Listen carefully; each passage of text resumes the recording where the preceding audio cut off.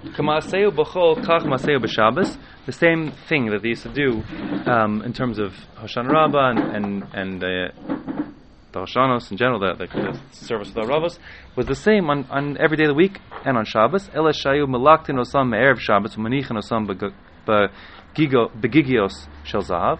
Except you can't go cutting down willow trees on Shabbos or Yom Tov for that matter, and therefore on Shabbos and really in Yom Tov, it's not mentioned here, they would go on Erev Shabbos or Yom Tov and bring those lulav branches to the Beis Mikdash early and put them in big barrels of gold, filled with water, of course, to keep them fresh.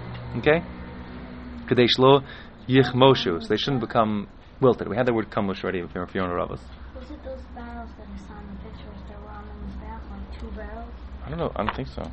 I don't know anything about. I don't know. 2 barrels in the picture. I don't think so. I don't know. So they would have new aromas every day? Mm-hmm. That's right. So why don't we do that? There are people who do. Well, your aravos aren't these aravos. Your aravos are for your arminum. So you should not have kamushos, but you also have kamushos. People, it's a good idea. Who said you should do new aravos every day or whatever every other day, or keep them in water? Only one of those options. He had like 7 pairs of like big long ones. Yeah, good. There you go. Now, Mish continues on. Rabbi Yochanan ben Broka Omer, he said, "Chario shel dekel hayu mevian." He says that at the end of this process around the mizbeach, they would. This is not the halacha, but his shita was they would bring like palm branches, right? V'chov tinosan bekarka betzidei mizbeach. They would smack them on the ground by the mizbeach. The halacha was aravos were smacked, not chario shel dekel, not palm branches. Then it was hisel. Palm branches were done. Here it says betzidei mizbeach on the sides. The Yerushalmi has al gabi mizbeach on top of the mizbeach. Either way, also Yom Nikra Yom Chibut Charios, and he says that day was called the day of smacking the palm branches, although they didn't do that.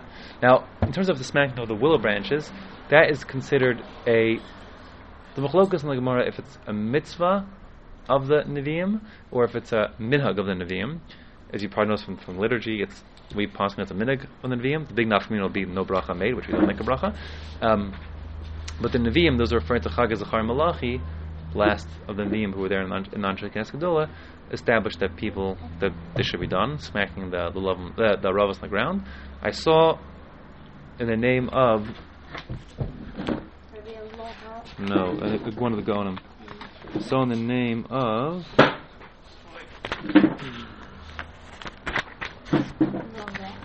the art scroll Mishnayos here. Yeah, okay. Rav Tzemach, or Zemach, probably Tzemach, Gaon, in the Tshuvas Hagaonim Shari Tshuva number 340.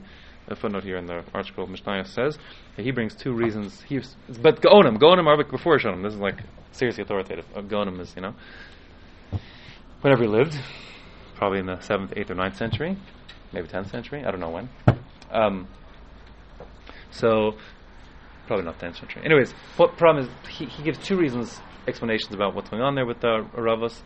One of them is, the Ravos look like lips. Everyone's well aware of this, like the Arvina were corresponds to the 4 parts. I think that's the shame, quote unquote, a shame Shmuel. I don't know if it comes from before that.